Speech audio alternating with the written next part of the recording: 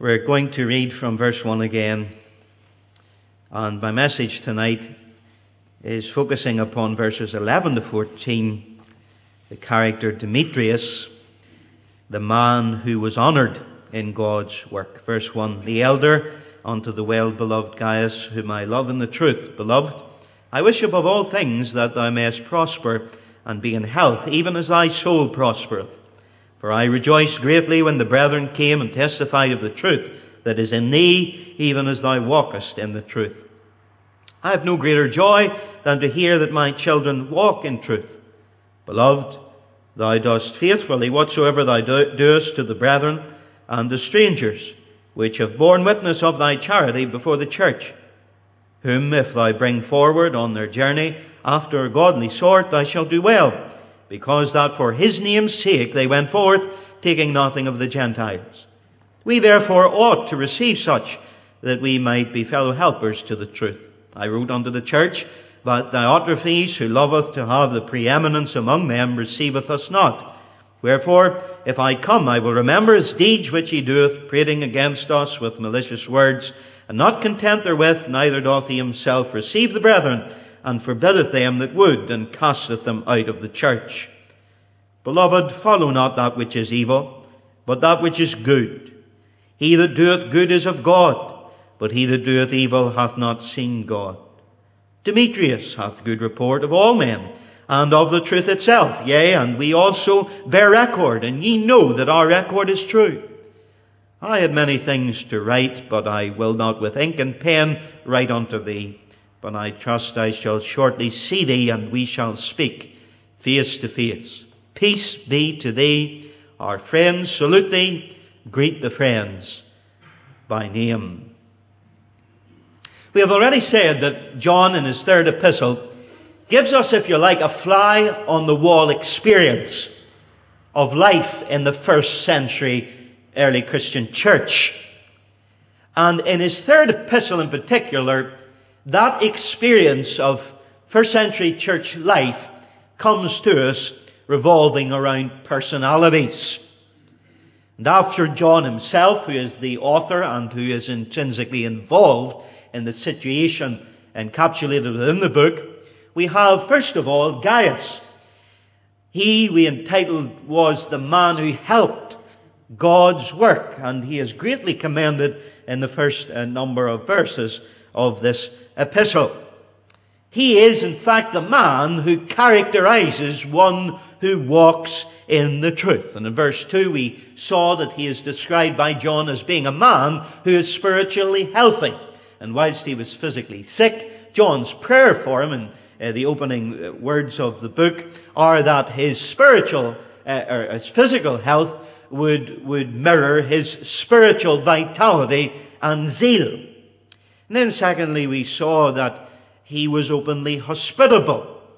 Gaius not only opened his home to the missionaries and itinerants who were sent from John the Apostle to this particular church, but he opened his heart to them. He was genuinely hospitable, and he also opened his hand. We saw that he gave to the work of God. He was evangelically generous. And in verse 6, it speaks of his charity.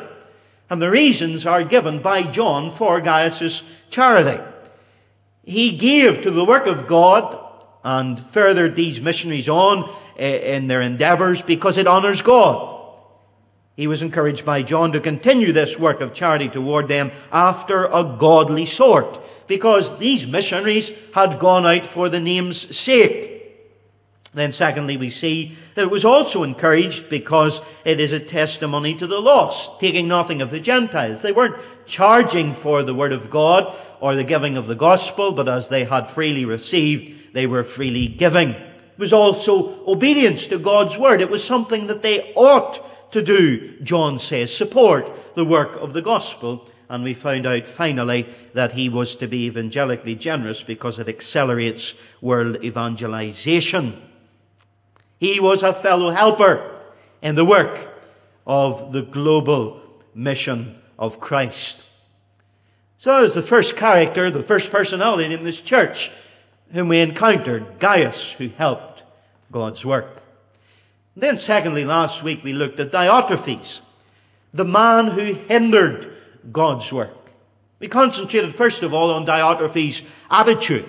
It can be seen in that he loved the preeminence. He loved to be number one within this church. If you want to know more about these things, do get the tape. And then secondly, he did not recognize the Apostle John. And he went as far as not only not recognizing him, but slandering the apostle in the church and before the other believers. Then fourthly, we found out that he refused to receive the brethren who John sent as emissaries, John's associates, these missionaries. He wouldn't give them admittance into the church. And he went further, fifthly, to actually forbid others receiving them. He wouldn't have them, but he wouldn't let anyone else show them hospitality. And indeed we found out, sixthly, that he excommunicated those who did accept them into the church. Diotrepehes' attitude. And then we also saw John's approach to Diotrepehes. He intended to meet him face to face and call attention to what he was doing in the church. And we saw that he did it in a Christ-like manner and in a gracious way. But nevertheless, he was not dodging the issue. And then thirdly, and this is the point at which I want to start off where we left off last Monday evening, we find that John, in the background of these two personalities, Gaius and Diotrepehes, and in anticipation of the third personality we're going to look at tonight, gives us this maxim in verse 11.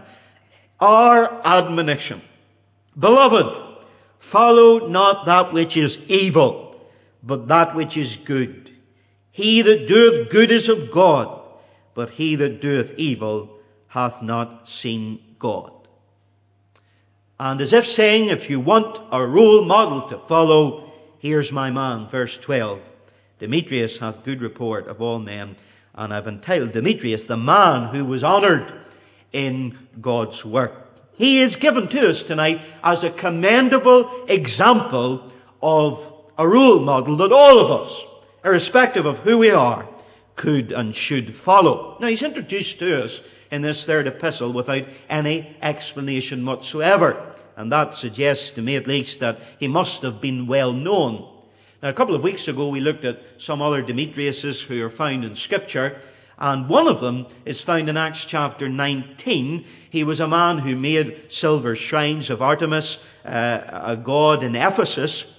And he was also the man who raised a riot against the Apostle Paul because his preaching of the gospel was delivering people from idolatry and was threatening his life trade. We find that it was because of this man, Demetrius, the subsequent riot, that Paul's 2-year ministry in the city of Ephesus was terminated.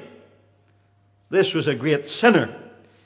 And if this is the same Demetrius, you can imagine how people all over the church would have been aware of his miraculous conversion and any change of a subsequent holy life that resulted through grace.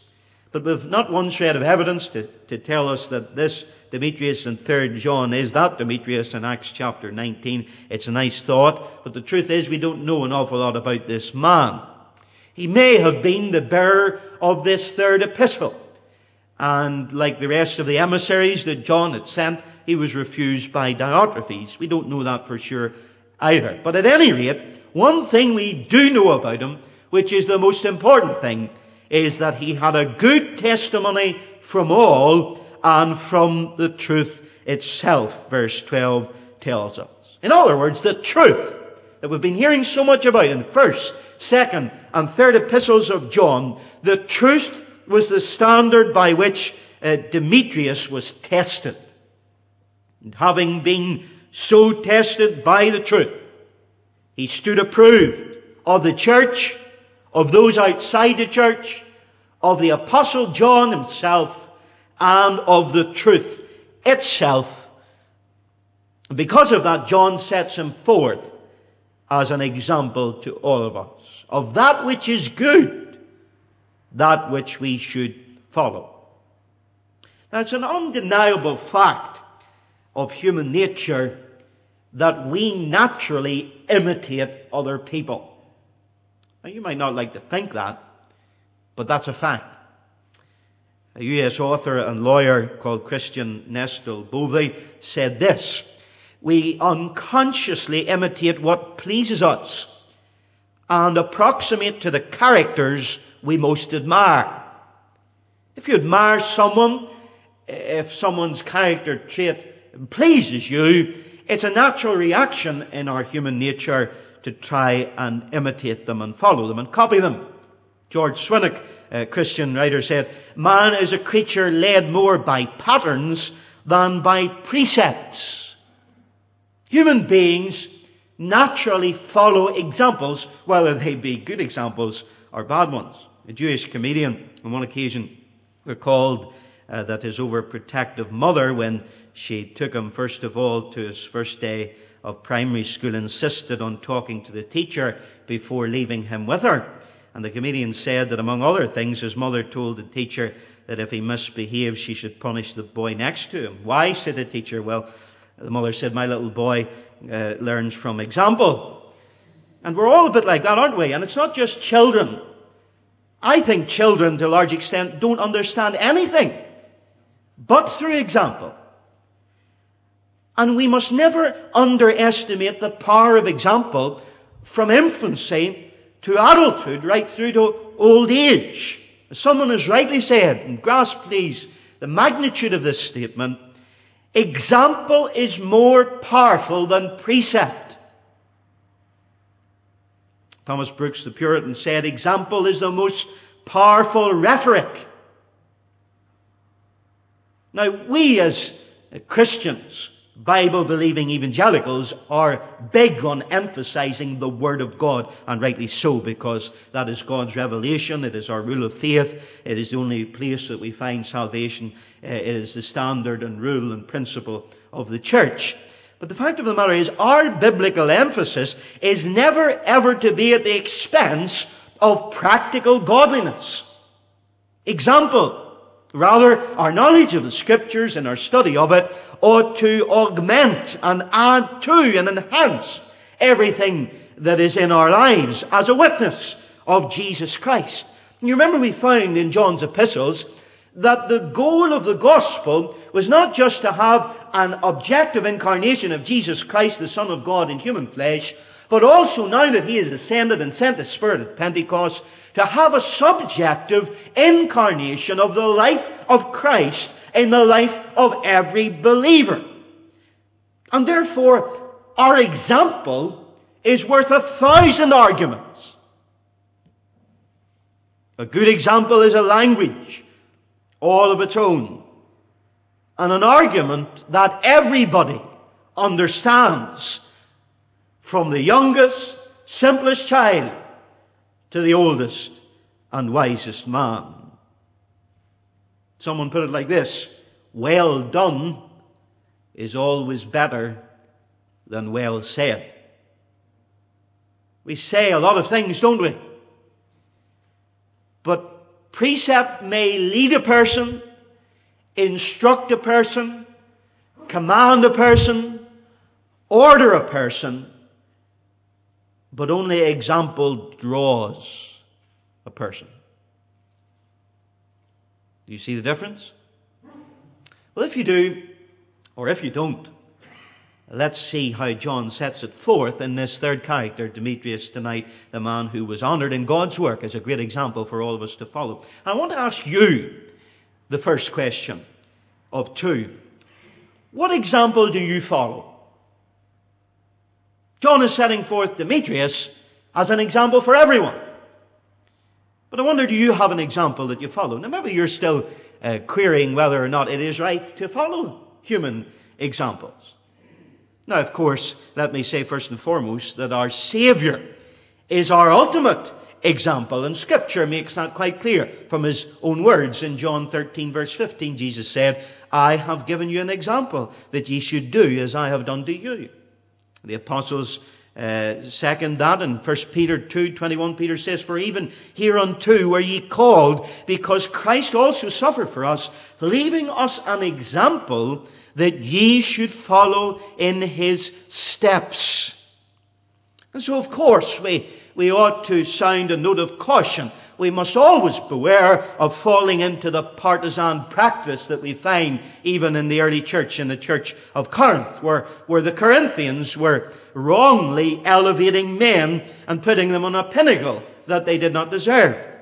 1 Corinthians 1, verse 11 to 13 outlines that for us. Paul says, "For it hath been declared unto me of you, my brethren, by them which are of the house of Chloe, that there are contentions among you. Now this I say, that every one of you saith, I am of Paul, and I am of Apollos, and I am of Cephas," or Peter, "and I am of Christ. Is Christ divided? Was Paul crucified for you, or were ye baptized in the name of Paul?" We must beware of following men to an undue extreme. And this often is the case within Christianity. A strong personality can come to the fore, and people are blessed by their ministry, and they become such devoted disciples to them, that in reality what happens is the Lord Jesus Christ can be eclipsed as the preeminent one. And there's a danger in that we all must be aware of. But when we are looking at John tonight and speaking of following another's example, we're not talking about taking on another person's personality traits or their habits or their mannerisms. And I think that's a distinction that must be made tonight. God is not in the business of making clones and robots out of us. And if you need proof of that, all you need to do is look at the 66 books of the Bible and look at the many diverse authors that God inspired His Word through. And let me say this: God did not transgress or violate their personalities when He inspired them to write God's Word. That's why we can recognize Paul's writings as distinct from John's and some of the other apostles. Their personalities were left intact, even though God's Holy Spirit was inspiring them. So when we are saying that there are men that we ought to imitate and follow, we're not talking about trying to ape someone's personality or their mannerisms. And you find this, especially within evangelicalism. I hear people talk about bygone days, and I've even heard it said that the great preacher Willie Mullen years ago, an evangelist, many people started to emulate him. And some people, even in this church, have told me that when he was to the fore as an evangelist and Bible teacher, that what he used to do was, just after he read the scriptures, he would turn his Bible over like that, and then he would start to preach. And all of a sudden, all the preachers after him were starting to turn their Bible over and bang it and start to preach. I had a friend who many years ago went to Bible college in Wales, and at that time Dr. Martin Lloyd-Jones was preaching in Westminster Chapel in London, and very popular, of course, among the Welsh as a Welshman himself. But if you ever saw him preach, I didn't have the privilege, he often would stand with one hand in his waistcoat pocket and perhaps the glasses down at the end of his nose and the Bible in one hand or the Bible before him. And all of a sudden, the young Bible students coming out of the Bible College of Wales were all standing with their left hand in their waistcoat pocket. They never used to wear waistcoats. And the glasses at the end of their nose. That's not what I'm talking about. And that's so often the emulation and imitation that can come into Christianity that is not biblical at all. Farcical. But what we're talking about, and what John is talking about, is what is found in 1 Corinthians chapter 11, verse 1.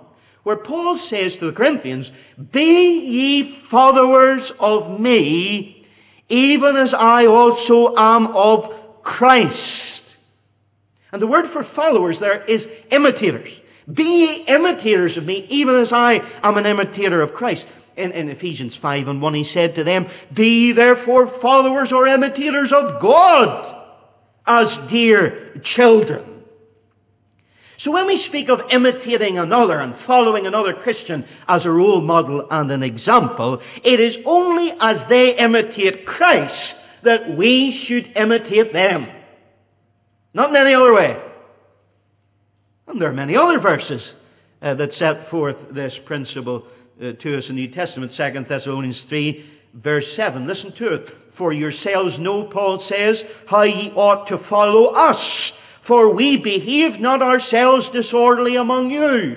Behave as we behave. Follow our example. Hebrews 6 and verse 12. Another verse. That you may not be sluggish, but imitators of those who through faith and patience inherit the promise.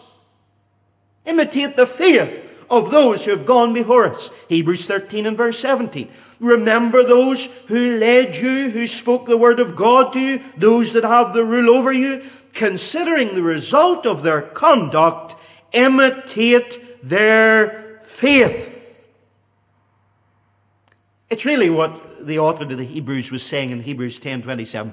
Consider one another to provoke unto love and to good works. By your example, John is saying. And here is an example of a man who has been honored in God's work, Demetrius. And I have no hesitation or qualms in setting him up as a role model for you to follow.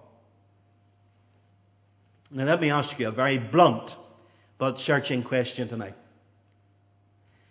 If you were to look for an example as a role model to follow, or like John, you were commending an example to another young believer for them to follow, who would it be? Are they living?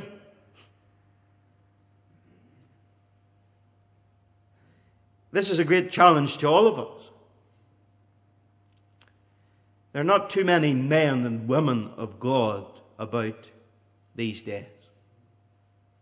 Now, let me say, by a little bit of a divergence on this point, that we need to be careful what company we keep. Because human nature is such that we tend to become like the people we are with. 1 Corinthians 15 and verse 33 says, do not be misled. Bad company corrupts good character. And sometimes we find ourselves imitating, even unconsciously, those that we spend most of our time with. And you know the saying, birds of a feather flock together. And if you want to talk about God's church or God's people or God's workers or other people, whoever they may be, Christian or non-Christian, you'll always find people to talk about them with. No problem.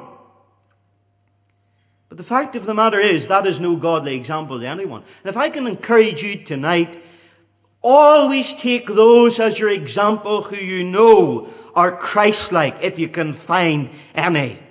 Now, Demetrius may not have had prestige. He may not have had the authority that Diotrepehes had. But John was saying, whatever you do, don't imitate a Diotrepehes, for Diotrepehes are not of God. Imitate that which is good. Demetrius, he may not be a big shot. He may not be an intellectual. He may not hold high position in the church. He may not have tremendous gift, but he's a man of God. And he has seen God. John said of Diotrepehes, he has not seen God.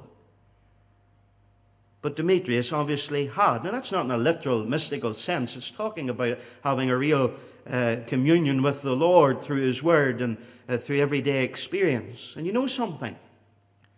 I want to look to a man as an example who has seen the Lord. I don't care if he's seen the world. I don't care if he's seen deep academic truths, as much as whether or not he has seen the Lord. And isn't that a wonderful illustration of the truth? That we don't hardly know anything about Demetrius, and he certainly doesn't seem to have the standing that Diotrepehes had in a sense. But God has made the first the last, and the last the first. The humble are exalted, the mighty are made low, because God chooses the foolish things of this world to confound the mighty, that no flesh should glory in His presence. And you know what I've often found out? The people who are the examples to follow are not necessarily the people who are always up the front.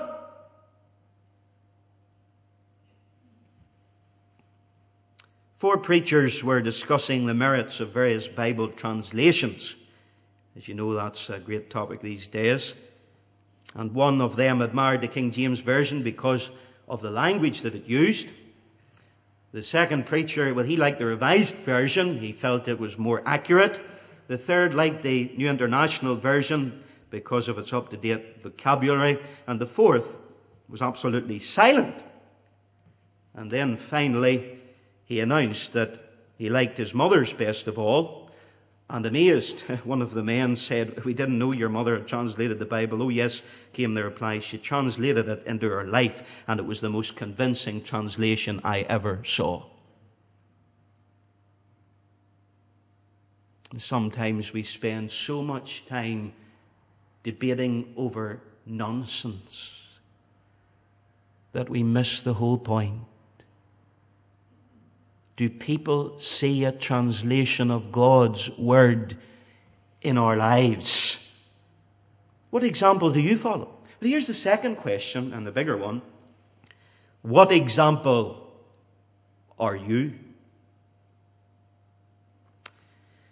Verse 12 tells us that Demetrius had good report of all. Now let me say that is not literal.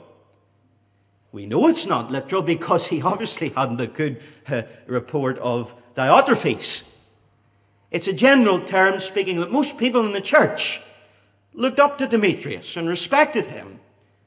But you'll never ever get everyone reporting good on you.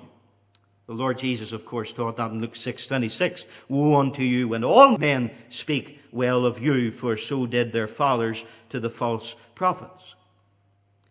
Most of the church accepted Demetrius and honored him in God's work, except for Diotrepehes. He had an exclusive mind. Let me say tonight that we need to be very careful of falling into the trap of Diotrepehes. Harry Ironside describes his spirit well towards this man Demetrius that the rest of the church accepted, but Diotrepehes rejected and refused admittance into the assembly. This is what he says.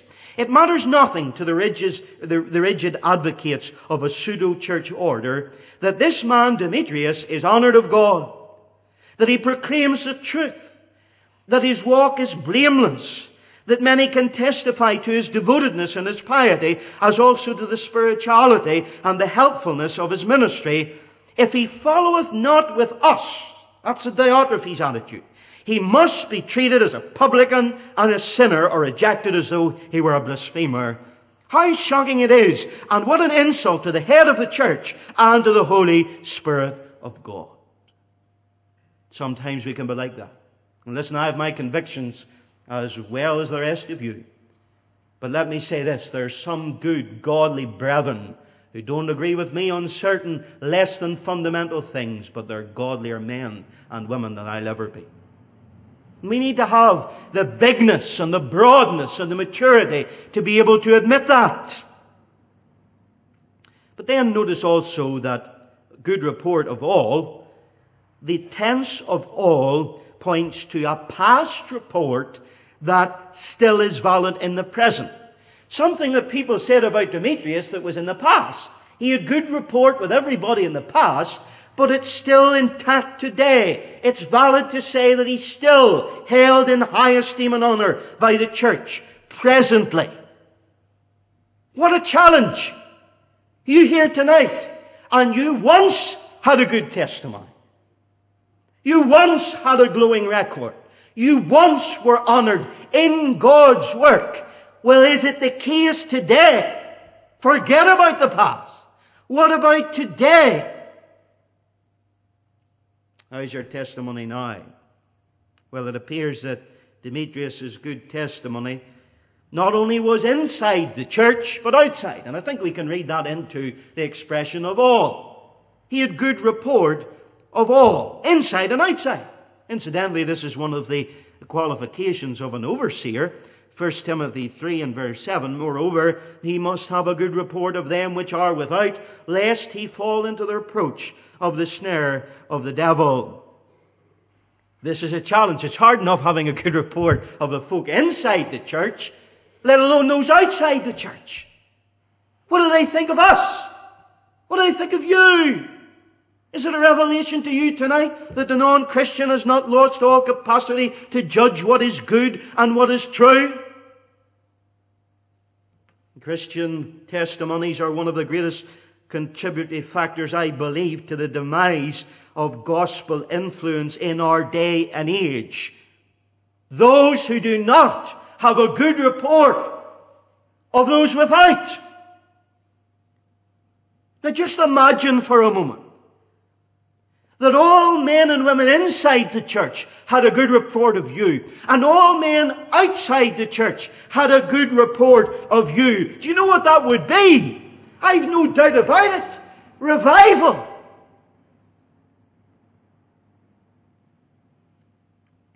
When are we ever going to realize that the world takes its notion of God from the people who say they belong to God's family? And you know I listen, nearly said religiously, to talk back.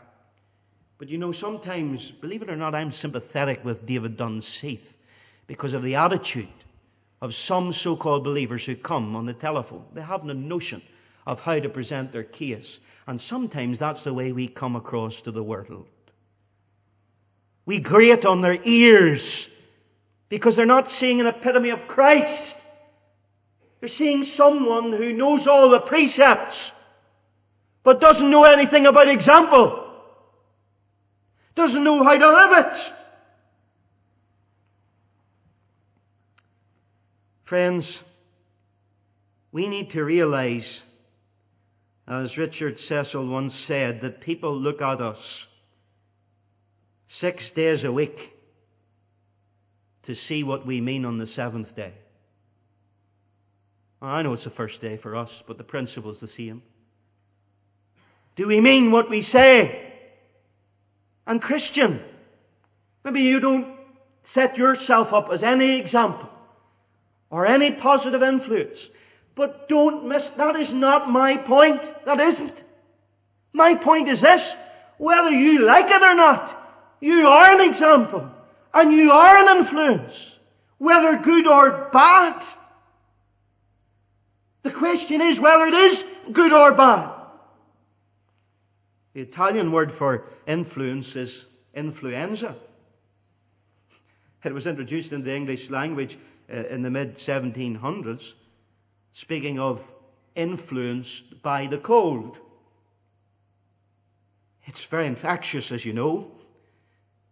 So is a good and a bad example.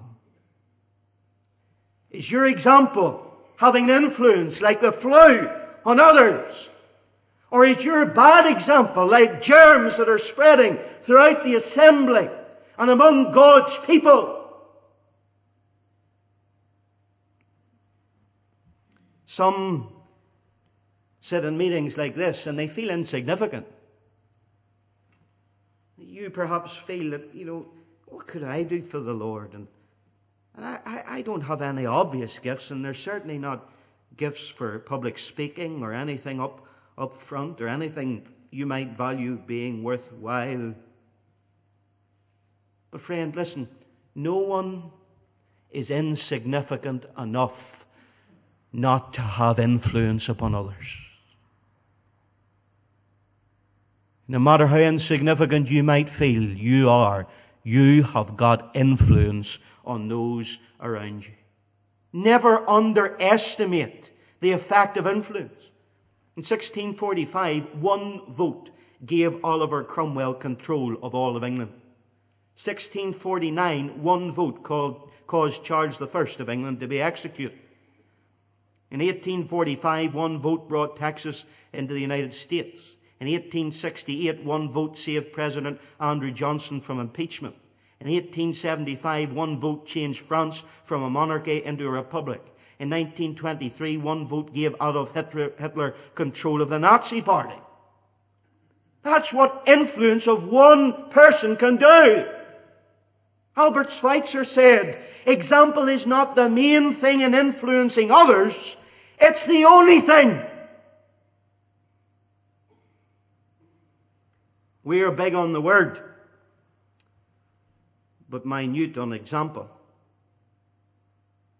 Our lives should be such as men may safely copy us and imitate us. Could they? I remind you of the question, what example are you? Now listen to me tonight. There are young people and there are young Christians sitting on the wings of our meetings all over the province, and they have the potential of being a Demetrius or being a Diotrepehes. What example are they observing in you? You know, some Christians, all they do is gurn.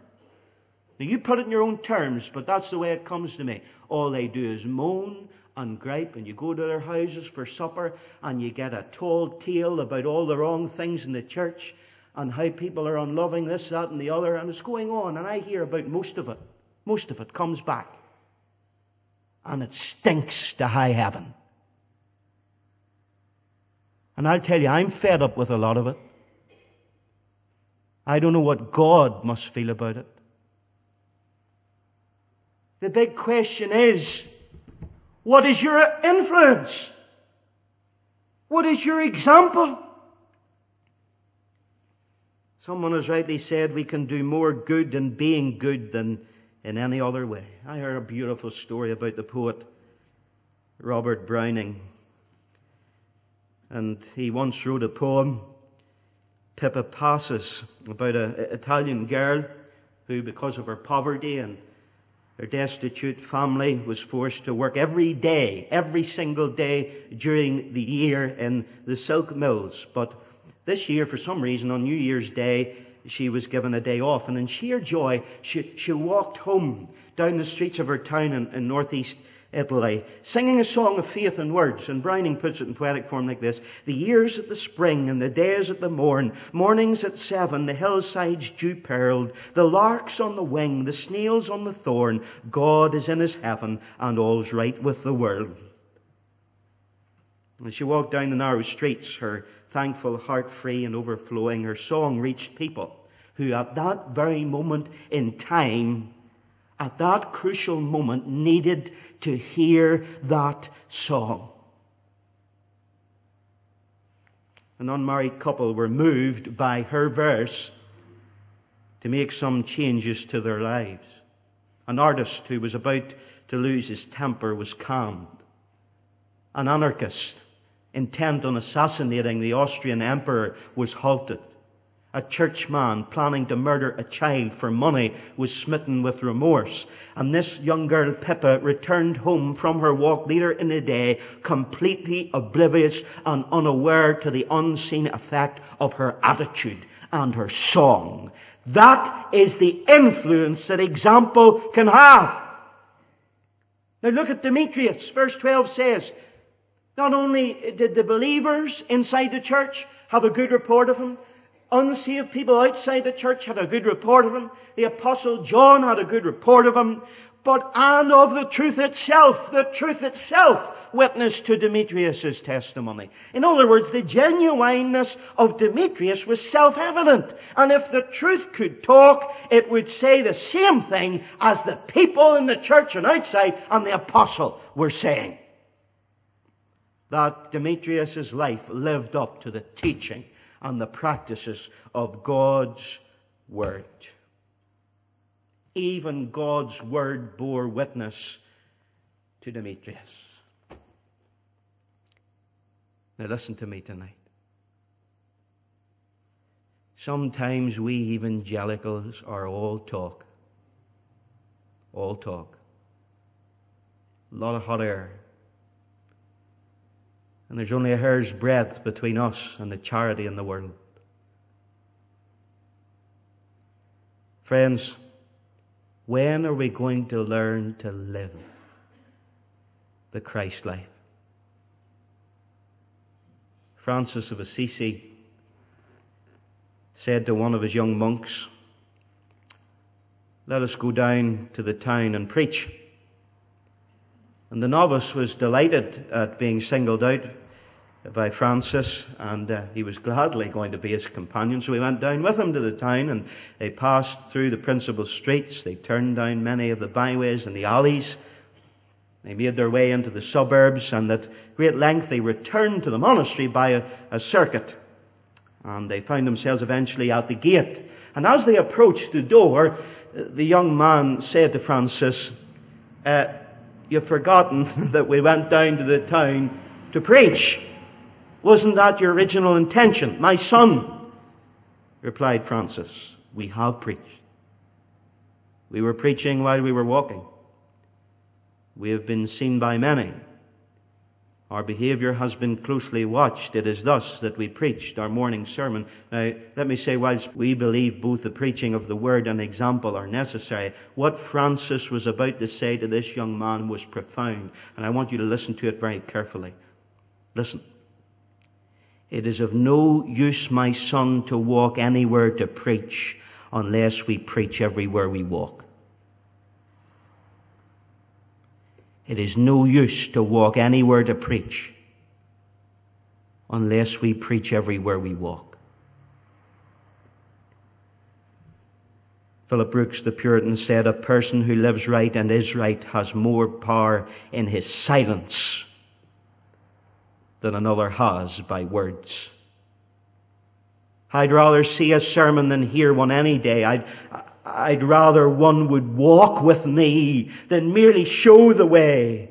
The eye's a better pupil and much sharper than the ear. Fine counsel can confuse me, but example's always clear. The lectures you deliver may be very wise and true, but I'd rather get my lesson by observing what you do. What do you do? John ends this third epistle the way he did the second, with a personal touch of affection, saying that he longed to see them face to face. And then he speaks this word in verse 14 of peace. Peace be to thee. Isn't that very appropriate in an assembly that is wrecked by problems and strife? Here's Diotrepehes stirring up problems. And the apostle is pronouncing peace upon them. Now listen to me tonight. A church may look outwardly successful, but the peace of God, now listen to me what the peace of God is. We understand peace as being the absence of war or conflict. But in the Bible, it is a positive term that invokes the blessing of Almighty God even in the presence of storms, troubles, trials, perplexities. Ultimately, what it is the very presence of Christ. I can show you that from John chapter 20. The disciples are all afraid. And we read the same day at evening, being the first day of the week, when the doors were shut, where the disciples were assembled for fear of the Jews, came Jesus and stood in the midst and saith unto them, Peace be unto you. Verse 26 of John 20, and after 8 days, again, his disciples were within and Thomas with them. Then came Jesus, the doors being shut, and stood in the midst and said, Peace be unto you. Now listen to me tonight. Here is a church wrecked by problems that we can only imagine. And these problems in the first century Christian church did not stay in the church, because this is the life in any church today. Perhaps could I go as far to say in every church today, because there's no perfect church. But what this tells me in a tremendously positive light is you don't need the church to be perfect to know the peace and the presence of Christ. There never was a perfect church. But the real challenge and question is anyone really prepared to let the Lord Jesus change us and change our church? Will it be my will or His will?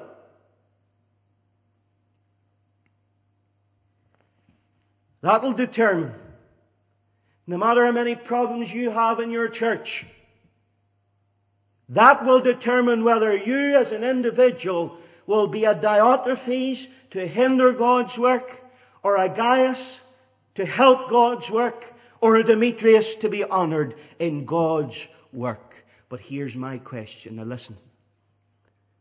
And some of you don't have too long in this scene. What will your epitaph be? You've heard of the Nobel Peace Prize, haven't you? Do you know how it came about?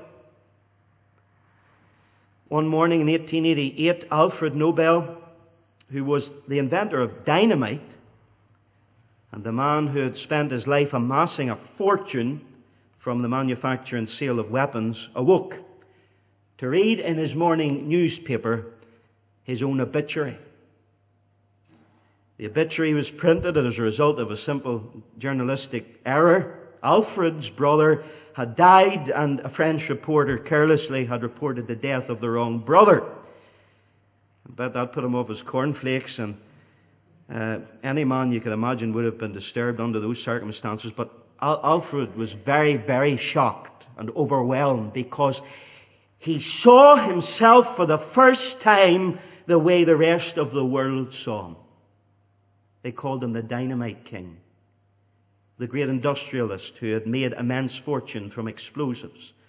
As far as the general public was concerned, the entire purpose of his life, so said the obituary, was to be a merchant of death.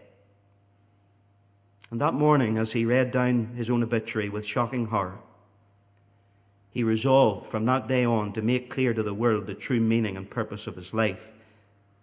He decided to do it by disposing of his fortune when he died. And his last will and testament would be the expression of his life's ideals. And the result was the most valued of prizes given to this day to those who have done most for the cause of world peace, the Nobel Peace Prize. But here's my challenge to you, my friend, tonight. Imagine tomorrow morning your obituary suddenly appeared in the paper.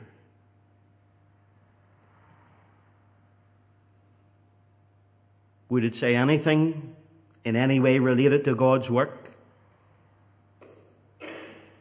Or would it be all about your own work, your own career, your family, your academic achievements? Just to entertain the frightful thought for a moment, what would it say when all is said and done? Is this not what really matters? What will your life be known for? What will you be remembered for? A Gaius who helped God's work. A Demetrius who was honored in God's work to this very day. Or a Diotrepehes, a hinderer of God's work. Can I leave you with the challenge of Socrates, who said, "Let him who would move the world first move himself." 1st, 2nd, and 3rd John have been before us all. It is our responsibility to do whatever moving is necessary. May God bless His word to all our hearts. Lord, we thank You for everything that we have gleaned. But, oh God, we cannot pray a prayer any better than what we've just sung.